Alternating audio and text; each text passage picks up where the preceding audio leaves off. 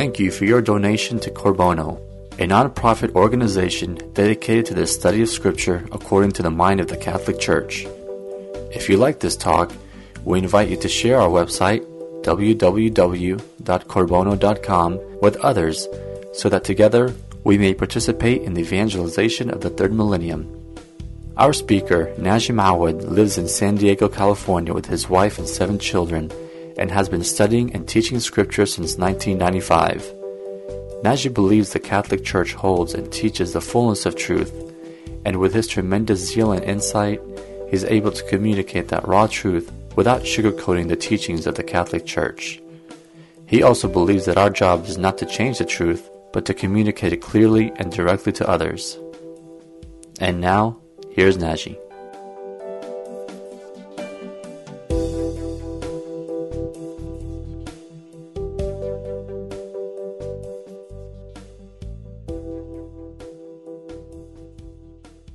So where are we right now? Right now, we are in the 4 senses of Scripture. We've covered the literal sense. And by way of a reminder, I'll tell you that the Catechism of the Catholic Church teaches us there are 4 senses by which we may interpret Scripture in an appropriate way. The literal sense, which is the sense that was intended by the author, and I spent 2 lectures on this, I'm not going to go over it again. And there are the 3 spiritual senses which illuminate and help us understand the literal sense. The allegorical sense, which is a sense that pertains to Christ. The anagogical sense, which is a sense that pertains to the Church and to Mary. And the moral sense, the sense that pertains to us. By the way, in those Bible studies, please don't be selfish. Take notes and share what you learn with others. For if it is true that the one who sings prays twice, the one who takes notes understands twice. All right? I really do encourage you, because otherwise you will not be able to absorb what I'm going to be throwing at you. All right? It's going to come fast and furious because we don't have time to slow down to the level that we need to. Otherwise, we'll be with this Bible study for the next 3 years. And that might be a tad long. So, a word to the wise. And also, please bring a Bible with you. So, today what I want to do is focus on the allegorical sense. But before I do that, a word of caution. There is a limit to the spiritual sense. Specifically, we cannot draw doctrine from the spiritual sense. St. Thomas Aquinas is very clear on that. He states that the literal sense is alone any argument, especially in regards to doctrine, must be drawn from the literal sense alone. And that pertains especially to our Mariology, our understanding of the role of Mary. I can't use the spiritual sense, the anagogical sense, the sense that pertains to Mary, as a proof point for doctrine. I can't do that. I can do it as a way to illustrate and help understand the doctrine on Mary. Which brings me to a very important point. As a Catholic, I do not need to do that. Because my faith does not rest in Scripture alone. It rests in the Church. And once we've established that the Church holds the authority to explain and defend the truth that we received through Scripture and tradition, I don't need to base every doctrine specifically or explicitly on Scripture. It's always contained, but it need not be explicit. So, for instance, when we consider the doctrine of the Immaculate Conception, or the doctrine of the Assumption of Our Lady, I need not necessarily prove it all from Scripture. However, once it's established infallibly, I can draw upon the anagogical sense to illustrate it, to make it clearer, as we will do next lecture. All right? I wanted to make sure we all understand that there is a limit to the spiritual sense, and we have to be very careful. One more point. This approach that I am that I am presenting to you means that when we read Scripture, it isn't enough to kind of read it and be imbibed by the meaning. Scripture doesn't work this way. It isn't as if I'm just going to read it, oh yeah, I understand it. It takes work. And it takes us to discipline ourselves so when we read Scripture, we're careful to understand it according to the four senses. Within the context of the teaching of the magisterium, within the context of the teachings of the saints, and the whole Catholic context. So it takes, therefore, a good understanding of what the Church teaches for us also to understand Scripture. One last point. You've heard me often harp upon the following point. I'm not doing a Bible study so we become Bible experts. That's not my intent. Never. The intent of a Bible study is for us to become better at living our faith and ultimately to become saints. The intent of the Bible study is to teach us not so much about Scripture than it is to teach us about Christ and His church. And I've told you many times that the way you know that your spiritual life is growing is if your moral life is getting disciplined. It is one thing for me to talk to you about the Immaculate Conception, to talk to you about Christ and Scripture. It is an entirely different thing to talk about contraception, sexuality, divorce, marriage, moral issues. It is in the moral sphere that you prove your faith. Now, you might ask me, where are you getting that stuff from? Well, I'm getting it from the Pope. Our first Pope, for that matter, St. Peter. Here's what he says in his first letter. In the first letter of St. Peter, he states the following. Verse 3 and following. Blessed be the God and Father of our Lord Jesus Christ. By His great mercy we have been born anew to a living hope through the resurrection of Jesus Christ from the dead, and to an inheritance which is imperishable, undefiled and unfading, kept in heaven for you. Okay, now, to an inheritance. Now, let me ask this question. Who inherits? Children.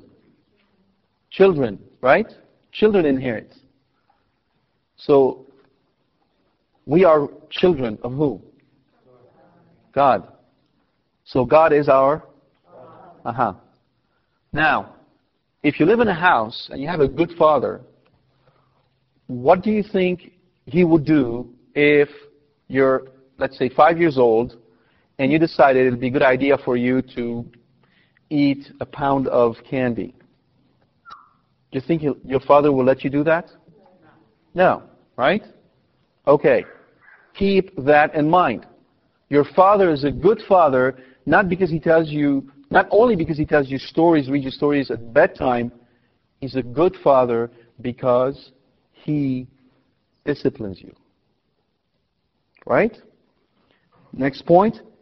Your inheritance is imperishable, undefiled, and unfading, kept in heaven. St. Peter is very clear. In heaven. Not here. In heaven. That's consoling. It's kept in heaven for you. Not here. Now, for you who by God's power and guarded through faith for salvation ready to be revealed in the last time. In this you rejoice. Now listen carefully. In this you rejoice, though now for a little while you may have to suffer various trials. You may have to suffer various trials so that the genuineness of your faith, more precious than gold, may redound to praise and glory and honor at the revelation of Jesus Christ, at the apocalypsis of Jesus Christ. Right? So, what he's basically saying is, when you are the son and daughter of God the Father, you better buckle up, because you're going to have to live a moral life that the world will not approve of. And you're doing it not because you want to gain glory for yourself, but to glorify Jesus Christ. You're doing it for Christ. It is the love of Christ that impels you and I to do what we have to do. He adds also, and that's the important part, without having seen Him, you love Him. Without having seen Him, you love Him. Observe, he does not elaborate on the point. He assumes that we know that without seeing Him, we love Him. Though you do not now see Him, you believe in Him and rejoice with honorable and exalted joy as the outcome of your faith. As the outcome of your faith, you obtain the salvation of your souls. As the outcome of your faith, you obtain salvation. So what is the outcome of your faith? Salvation for your souls. So you have to work at it. It is not enough to absorb the faith like a sponge and just sit on it. You have to show that your faith is permeating your entire life. Now, none of us can do that perfectly yet. But all of us can try. We can begin and begin again. We'll get up, we'll walk, we'll fall. We'll get up, we'll walk, we'll fall. Again and again and again. And so if you have not gotten in the habit of your personal prayer, get on with it. 15 minutes, you can find 15 minutes a day. Don't tell me you can't. If I told you that if you were to sit quietly in a room, shut down the light for 15 minutes, and if you did it for a week, at the end of the week, you'd receive a check of $100,000, would you find the time? Would you find the time? See how hypocritical we can be? You see the hypocrisy built in us? No, yeah, not that time. I'm busy. We're always busy. We have to work at it. All right, let's get back to what we're supposed to be studying today. We need to focus today on the allegorical sense, the sense that pertains to Christ. Catechism of the Catholic Church, paragraph 101. In order to reveal Himself to men, in the condescension of His goodness, God speaks to them in human words. That means that God speaks to us in words we understand. If you understand what that verse means, you will never be shocked by anything you find in Scripture, because you will understand that the purpose of Scripture is not to tell us what God ideally would like to tell us. It's never been the purpose of Scripture. The purpose of Scripture is to record the love of God to a wayward, stubborn, willful, disobedient kid who's running away from his father, and his father won't give up on him. That's the purpose of Scripture. It shows us the depravity of men and the love of God. His mercy, but also His severity. Both. It shows us how God is a Father. All right? If you have that perspective on Scripture, you won't be shocked by what you read in it. You won't be bored by what you read in it. You'll see the love of the Father. And I only hope that those of you who are called to marriage understand this, that they will understand Scripture through their children. For oftentimes, God gives us children to make us understand His love. And the more children you have, the deeper your understanding of God is. And I only pray and I only pity those who were caught in the trap of thinking that 2 kids is enough. That's all we can handle. Now, I don't know why I went there, but I went there. Be it as it may. Indeed, the words of God expressed in the words of men are in every way like human language, just as the word of the Eternal Father, when He took on Himself the flesh of human weakness, became like men. Therefore, we should not expect Scripture to, in one sense, be very different from the word of human being. Yet it is very different. Just as Christ looks like any other human being, it is much more than that. Right? Paragraph 102, through all the words of sacred Scripture, God speaks only one single word, His one utterance, in whom He expresses Himself completely. So if I were to sum up all of Scripture in one word, it would be Jesus. This is my beloved Son. This is the summation of all of Scripture. St. Bernard says, Scripture is the face of Christ. St. Jerome, Scripture is the heart of Christ. I would say to you that God spoke 3 words, or spoke His word 3 times. The second time is in Scripture. The third time is in the Incarnation. But the first time, the first Bible, the first book that God wrote is the universe. Why did God make this planet so beautiful? Why did He create all these variety of fish and plants and flowers and trees and stars and human beings and animals? Why did He do all that? Because He was bored with nothing else to do? No. He made this so He can show us the beauty of His Son. The whole of the universe speaks of the beauty of Jesus Christ. That's what the universe is. If you can see it liturgically, if you can see it sacrally, with the eyes of the sacred, the universe indeed prays and sings the glory of God. That's how the ancient viewed the universe. So, the first meaning, the literal sense, is what the author intended to say in a particular condition. The allegorical sense, the first sense in a spiritual sense, speaks to us of Christ. So, paragraph 117 of the Catechism, the allegorical sense. We can acquire a more profound understanding of events by recognizing their significance in Christ.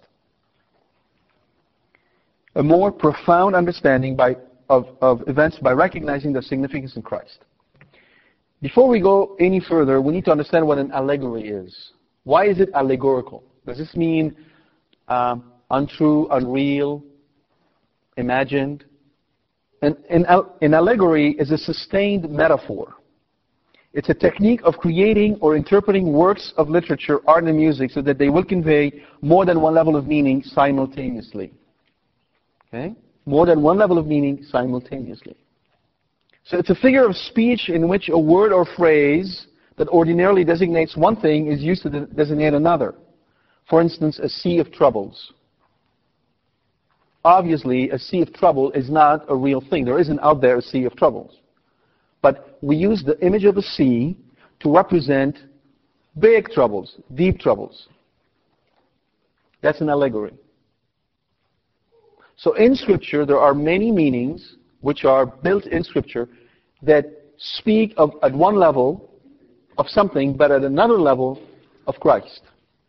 Now, the early Christians inherited from the Jews a tradition of seeing allegorical meaning in Scripture. So we can see continuation from the Jews to the Christians in understanding or reading Scripture allegorically. And St. Paul provides one of the clearest examples of this in Galatians. In the book of Galatians, chapter 4, verse 21 through 31, where he draws an analogy between the Old and New Covenant and Abraham's wife Sarah and Hagar. For it is written that Abraham had 2 sons, one by the slave woman and the other by the freeborn woman. Now here, he is going after the literal sense. It is written. There were 2. Abraham had indeed 2 sons, one by Sarah and one by Hagar, Isaac and Ishmael. That's a known fact. The son of the slave woman was born naturally, the son of the freeborn through a promise. We know that's the case. God came to Abraham and told him, I promise, I tell you, your wife will bring you a son. And that promise brought forth Isaac. And then, watch what St. Paul says. Now, this is an allegory. He uses the word himself. Right? These women represent 2 covenants. One was from Mount Sinai, bearing children for slavery. This is Hagar. Hagar represents Sinai, a mountain in Arabia. It corresponds to the present Jerusalem, for she is in slavery along with her children. But the Jerusalem above is freeborn, and she's our mother. So he takes the literal sense, and now he draws an allegory. And that's in sacred scripture, inspired by the Holy Spirit. So we're not concocting some methodology that we came up with simply because we feel it's nice. St. Paul uses it, but the Lord himself uses it as well. In John chapter 3, verse 13 through 16, in speaking to Nicodemus, the Lord says, "No one has gone up to heaven except the one who has come down from heaven, the Son of Man. And just as Moses lifted up the serpent in the desert, so must the Son of Man be lifted up, so that everyone who believes in him may have eternal life." So, the literal event is that in Exodus, we're going to go back and look at this more closely, Moses lifted up a serpent. That's the literal event. Jesus takes that event and allegorically applies it to himself. All right? Any question about the allegorical method of reading Scripture? Right. So one thing we have to do as we read Scripture is to make sure that we are careful to understand when we're reading it based on a literal sense and when we are actually going into an allegory. And to understand the importance of both. And one needs to build on the other. What I would like to do now is give you some examples in Scripture where a text is allegorically speaking of Christ. And there's many, many of them, but I've drawn a couple of important ones. The first one I would like to point out to you is Isaiah chapter 53. Isaiah chapter 53. This is one of the most striking prophecy of the suffering of Christ in the Old Testament. When Isaiah wrote it, the literal sense, based on the context, applies to himself. Because Isaiah was persecuted by the priest in Jerusalem. They didn't want to hear what he had to say. They didn't like his message. So they basically blamed the fault of Israel and its problems on Isaiah. But it carries a much deeper meaning. Who would believe what we have heard? To whom has the arm of the Lord been revealed? He grew up like a sapling before him, like a shoot from the parched earth. There was in him no stately bearing to make us look at him, nor appearance that would attract us to him. He was spurned and avoided by men, a man of suffering, accustomed to infirmity, one of those from whom men hide their faces, spurned, and we held him in no esteem. Yet it was our infirmities that he bore, our sufferings that he endured, while we thought of him as stricken, as one smitten by God and afflicted. But he was pierced for our offenses, crushed for our sins.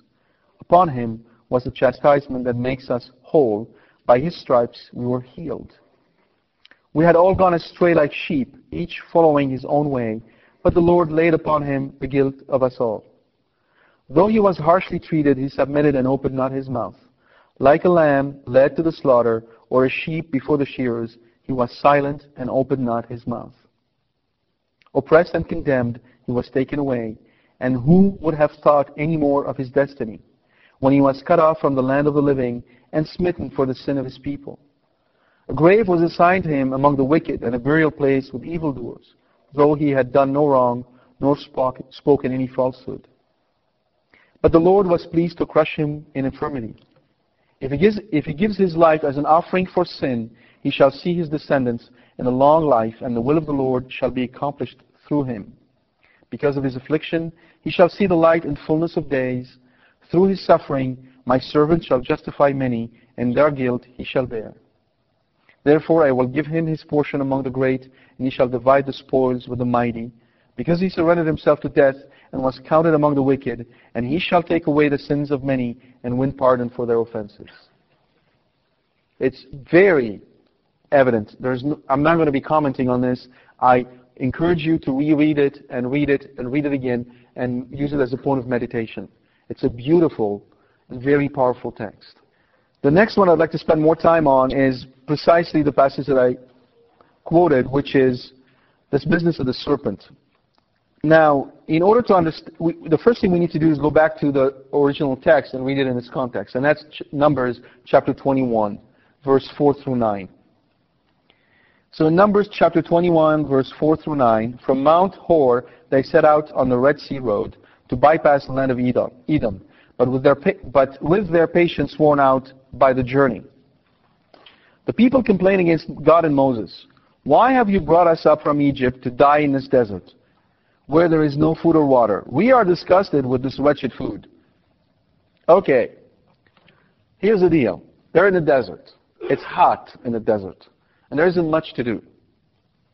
Okay?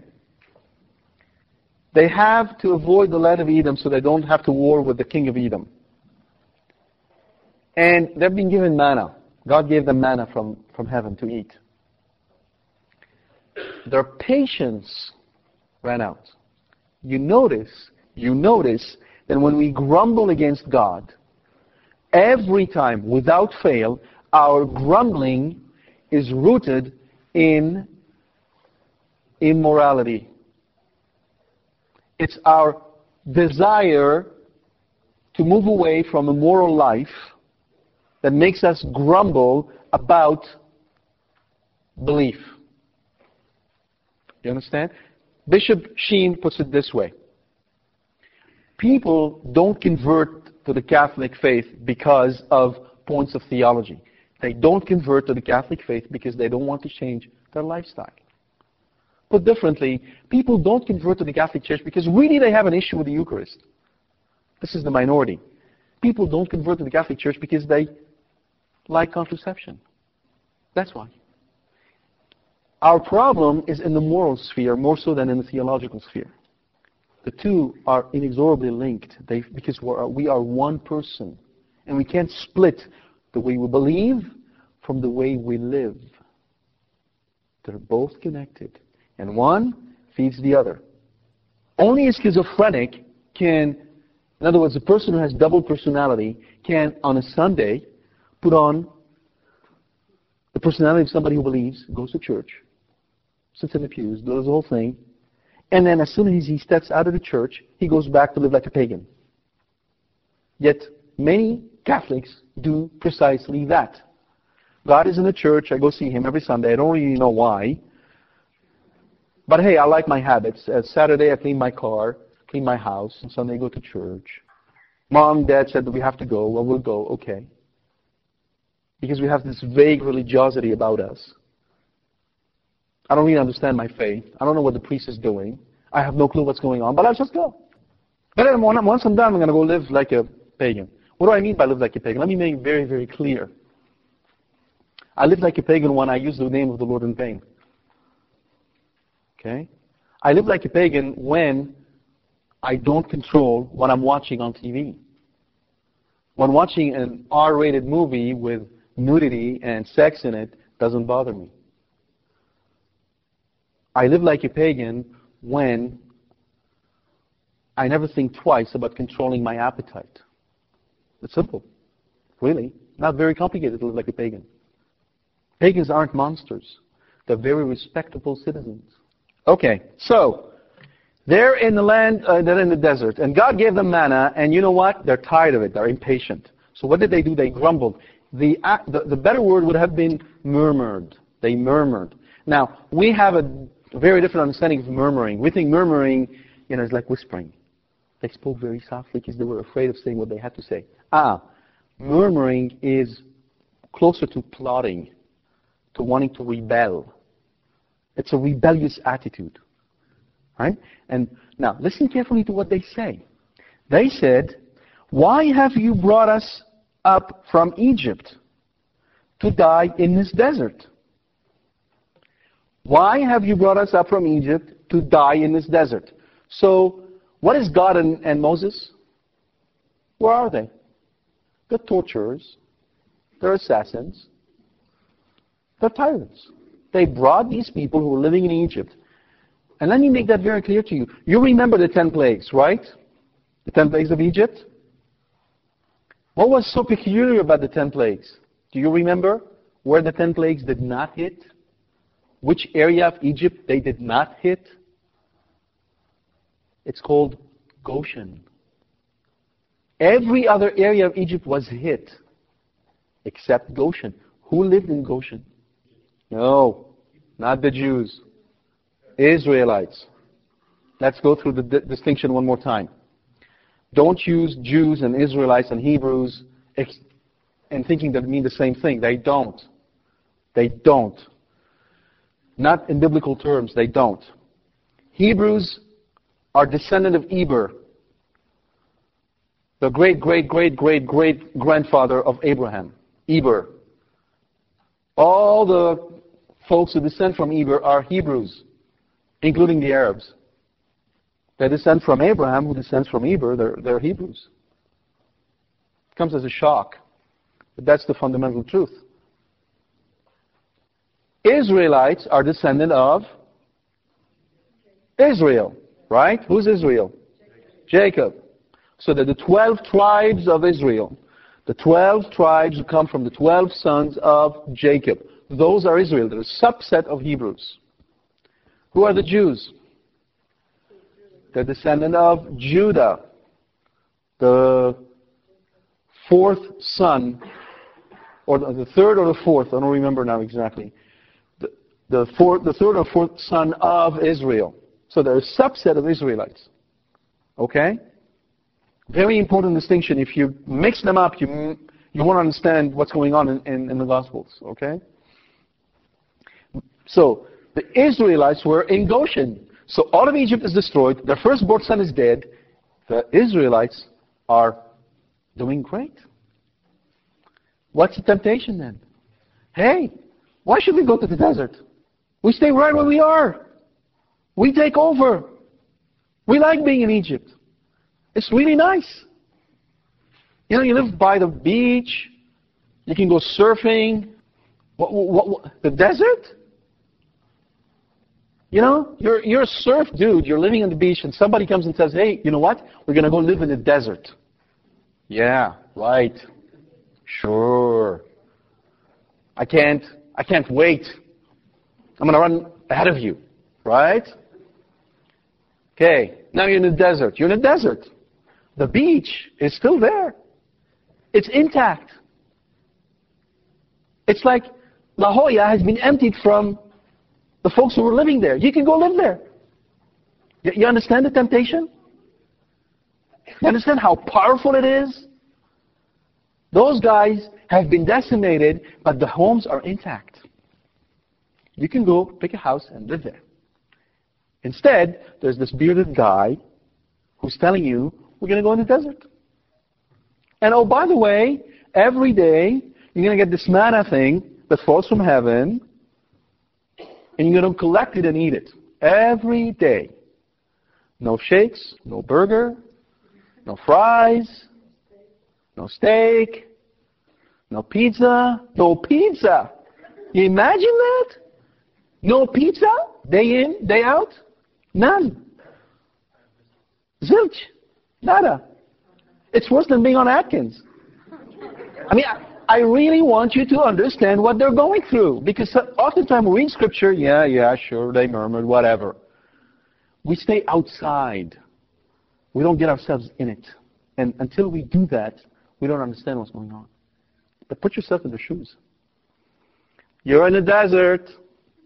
Sand, manna, more manna, water, more water. And there's all these people out there who are after you. They're living fine. They're not living in the desert. You are. And they're after you. And you're wandering from place to place. How do you think you would react? Before you answer this question, let me answer this other question. How do you react when you have 60% humidity and it's 80 degrees in San Diego? You, of course, fall on your knees and you thank God for the hidden grace that He gave you to offer a little bit of suffering to Him by showing you that this place is only temporary and you can only be happy in heaven, right? That's what you do right away. Right? And you keep a smile on your face and you go about doing your job, whistling a nice tune. 40 years in the desert. No pizza. How do you think we would fare? Think about that. Not very good, right? Back to the text. Notice now. Why have you brought us up from Egypt to die in this desert where there is no food or water? We are disgusted with this wretched food. How does God respond? In punishment, the Lord sent among the people seraph serpents, which bit the people so that many of them died. Okay. Isn't that a little bit harsh? One principle of understanding Scripture is truthfulness. We can't have this sort of false piety. Well, you know, God is good and God can't be wrong and He did this, so therefore they probably deserved it. I really don't know why.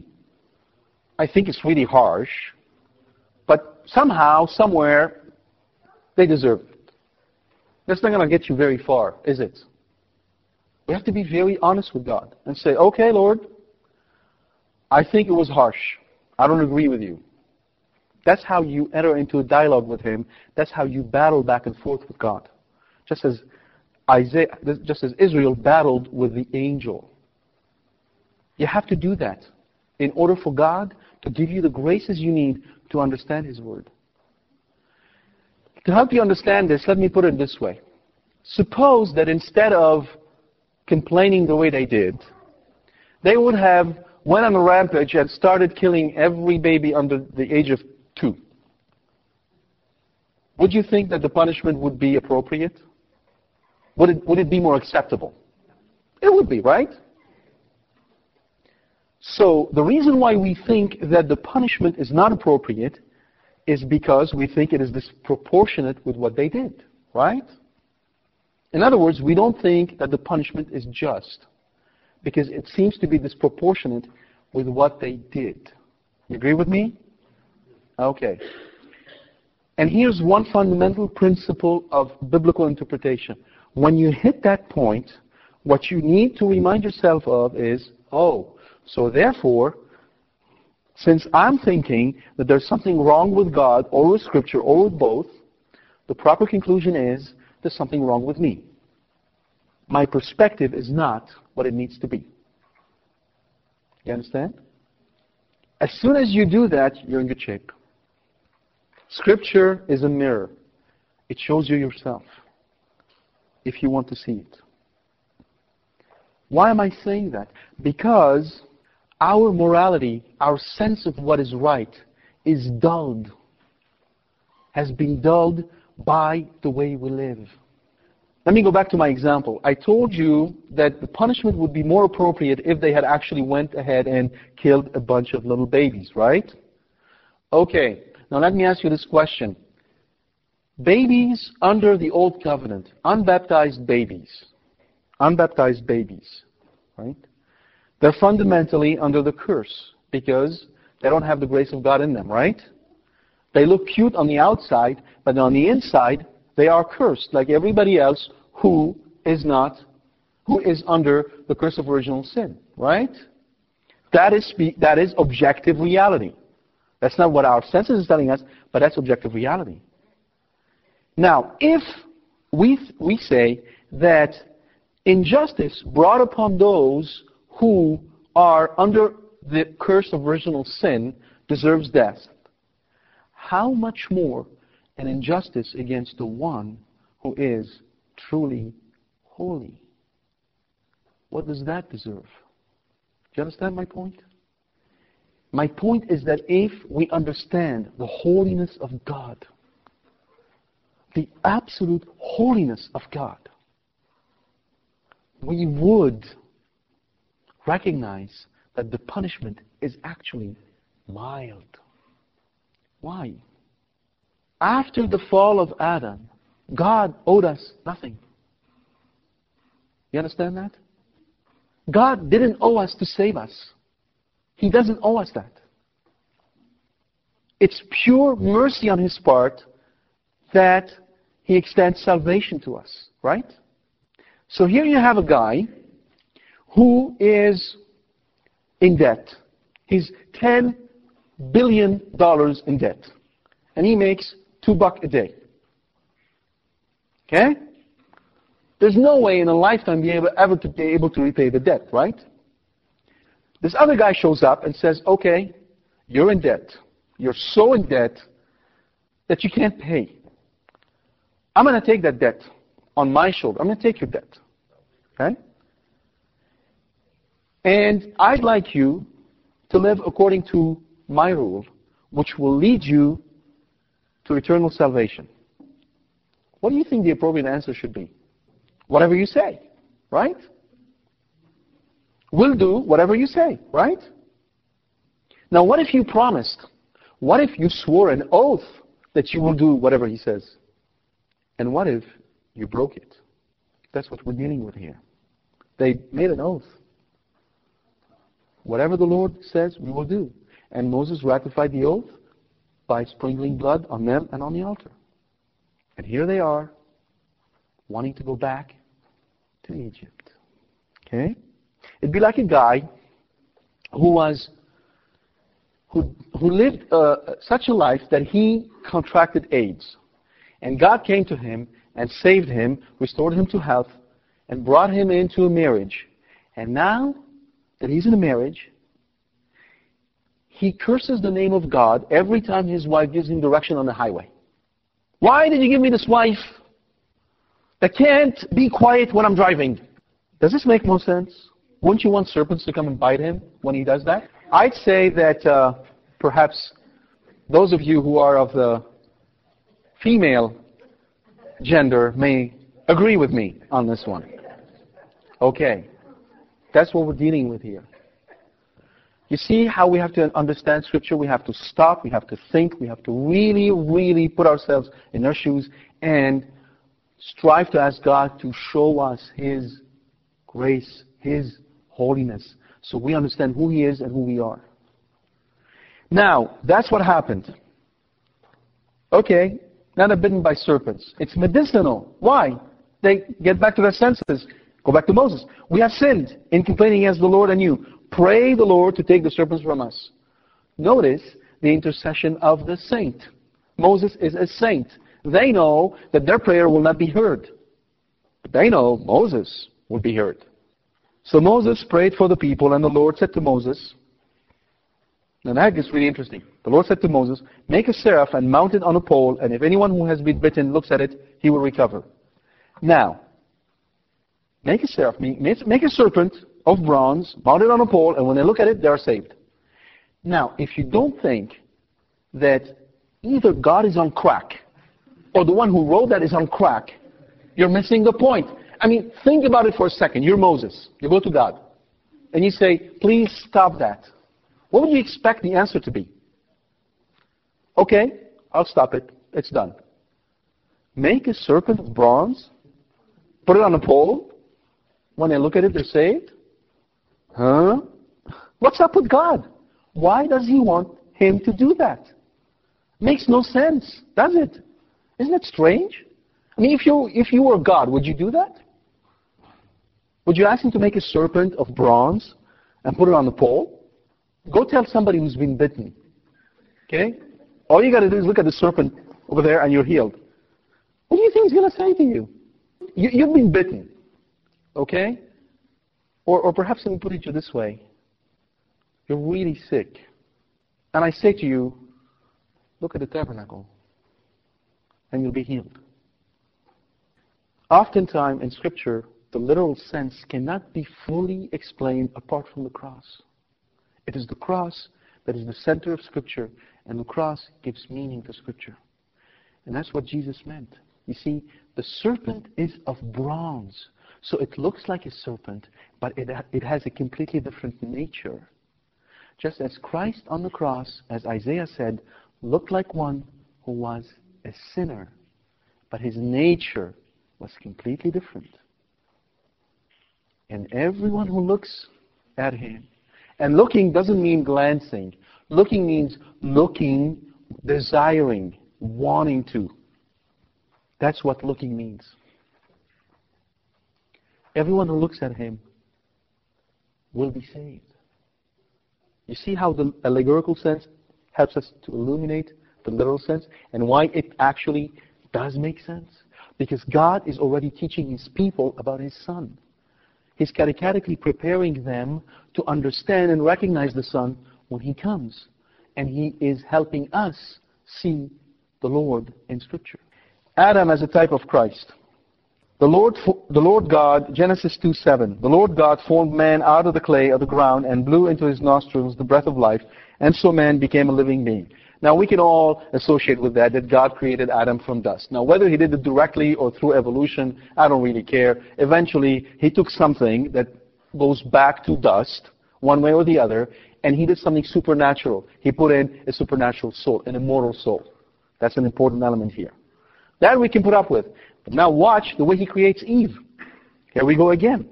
The Lord God cast a deep sleep on the man, and while he was asleep, he took out one of his ribs and closed up its place with flesh, and then he fashioned Eve out of the rib of man. Again, we're so used to the text that we don't see how strange it is. If you were to create Eve out of Adam, would you take a rib? Why a rib? But why not the heart? Why not a piece of the heart? Why not a piece of the brain? Pardon? Well, not to rule over him. I mean, that's our explanation today. But deep down, why the rib? From his side, but why from his side? Why not from his back? Bingo. The church is the bride of Christ, right? When was the church born? The church was born when Christ was asleep. Where? On the cross. How? When the legionary pierced his side, and water and blood flowed. That's the birth of the church. This is explained by that. This is done in preparation of that. You see how it works? No, he was dead right before. And then, right. To be dead is to be in a deep sleep. It's a Hebraism. It's a Hebraic expression to say someone is dead. So casting Adam in a deep sleep is really putting Adam to death, so to speak. And allegorically bringing him back to life. Right? He woke him up and he recognized his bride. Flesh of my flesh, bone of my bone. And that's what Christ says about the church. The church is flesh of his flesh, bone of his bone. You think I'm exaggerating? I'm saying more. The church is his bride.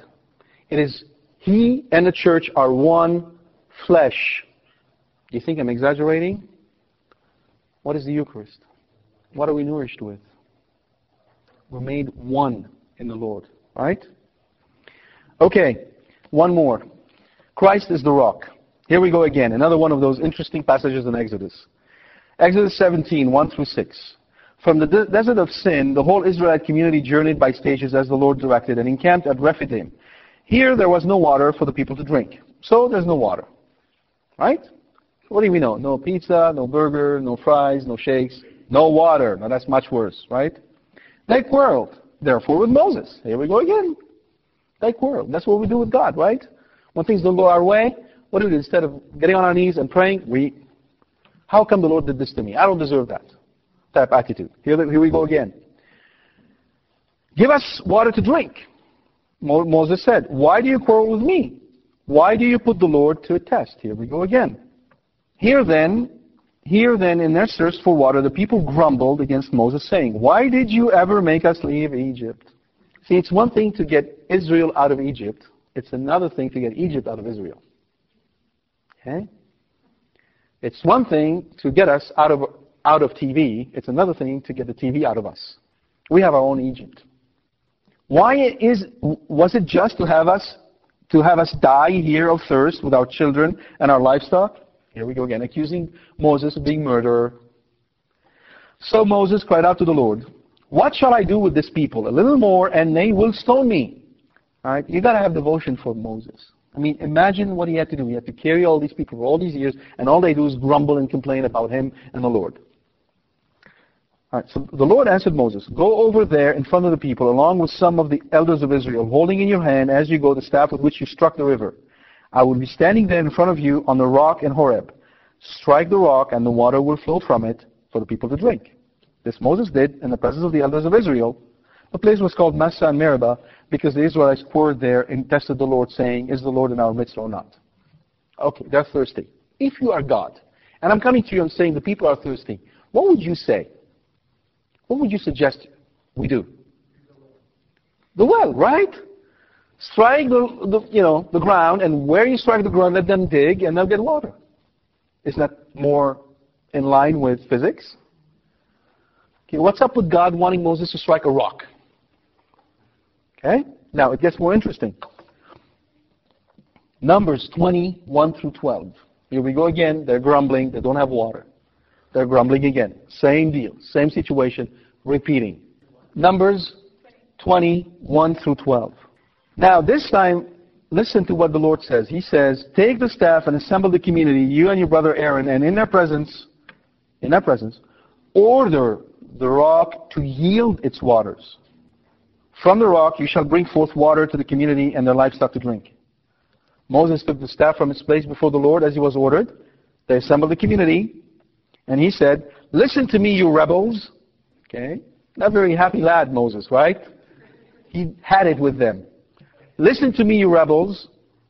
Are we to bring water for you out of this rock? Then raising his hand, Moses struck the rock twice with his staff, and water gushed out in abundance. What did God told him to do? Order. What did he do? Big deal. Okay? I mean, okay, he took his staff and then bam, bam on a big hunk of rock. All right, that's what he did. Notice God's answer. But the Lord said to Moses and Aaron, because you were not faithful to me in showing forth my sanctity before the Israelites, you shall not lead this community to the land I will give them. That's why Moses could not enter the promised land. Because he struck a rock twice, and instead of ordering it. Now here we go again. Do you think God is just? Oh, come on. I mean, poor Moses. He put up with all these people for 40 years, carrying them, complaining, mumbling and grumbling. Multiple times they accused him of being a criminal. They wanted him dead. And he put up with all of them all this time. And for once he's so frustrated he hits a rock. We're not talking hitting a person or a tree. I mean, it's environmentally safe, after all, hitting a rock. You're not going to hurt it, are you? If anything, he hurt himself. And God tells him, because you've done that, you don't enter the promised land. Woo! What's up with God? Why? Okay. He wants obedience, but come on. I mean, he could have told Moses, I don't know, 10 push-ups or something. Right? I mean, something a little bit more appropriate. You don't enter the promised land because you hit a rock twice? Woo! Okay. That's a good question. He ordered and he struck twice. How come water came out? Keep that in mind. Keep that in mind. Now, St. Paul. 1 Corinthians 10, 1 through 4. The first letter to the Corinthians, chapter 10, 1 through 4. I do not want you to be unaware, brothers, that our ancestors were all under the cloud and all passed through the sea. And all of them were baptized into Moses in the cloud and in the sea. All ate the same spiritual food, and all drank the same spiritual drink, for they drank from a spiritual rock that followed them. And the rock was the Christ. The allegorical reading of St. Paul on the event is that the rock was the Christ, was Jesus Christ. The rock was Jesus Christ. Okay? Let that sink in for a second. And now let me ask you this question. Jesus, when he spoke to the woman at the well, told her what? Woman, if you knew who is speaking to you, you would ask him, and he would give you, say that again, living water. Jesus applies this to himself as well. Okay. Let me ask you this question. When was Christ struck and water came from him? On the cross, right? On the cross, Christ was struck once and water flowed, right? For us. You're with me? What does the priest do during Mass? Does he strike Christ again? No. What does he do? He speaks the words of consecration, and we have living water. Okay? You see the inside of St. Paul? It's the Mass. The priest speaks the words of consecration, and we have living water. That's the allegorical sense of that passage. One last point. Moses was punished because he did not show forth God's sanctity. Meaning that he gave the wrong understanding of who God is and His sanctity. Notice, sanctity, not mercy, love, compassion. Sanctity. And that is why it is our duty to pray for our priests, because God is asking them nothing less. They are commanded, when they speak the word, to show His sanctity. When they speak the word of consecration, they are bringing forth the sanctity of God among us. But they have to bring forth the sanctity of God through the entire liturgy, through the Mass. We have to pray for them so that they can bring forth, and that through them Christ will show, will unveil, will reveal His sanctity to us in the Mass. By the same token, every single one of us in our lives have the same duty, has the same duty. In our lives, we are commanded to do the same. There's no exception and there's no excuse. Was Moses? No. Did Moses know about the crucifixion and that? No. At least Moses can be excused because, after all, he didn't have the 7 sacraments. He didn't have baptism. He didn't have confession. He didn't have the Eucharist to strengthen him. What is our excuse? What is our excuse? So the allegorical sense then, and you can see we can spend a lot more time on it, but we can't. What I hope you are now beginning to see is that as you approach Scripture, you read a passage, and you, in a very disciplined way, you focus first on the literal sense, and you really have to work at understanding it in its context. Then, you can then ask yourself this question: how does this apply to Christ? And in a very conscientious way, you try to see how it applies to Christ, how it reveals Christ, and how it does so in the fullness of Scripture and of tradition. And in so doing, we get to know Christ more as He wants us to know Him, and we grow in His love, and He, in His turn, will fulfill His promise in us to bring us to eternal life. God bless you.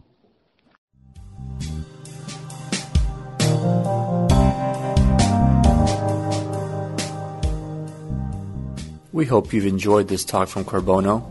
For more information about this and other talks, please visit our website at www.carbono.com. Thank you, and God bless you.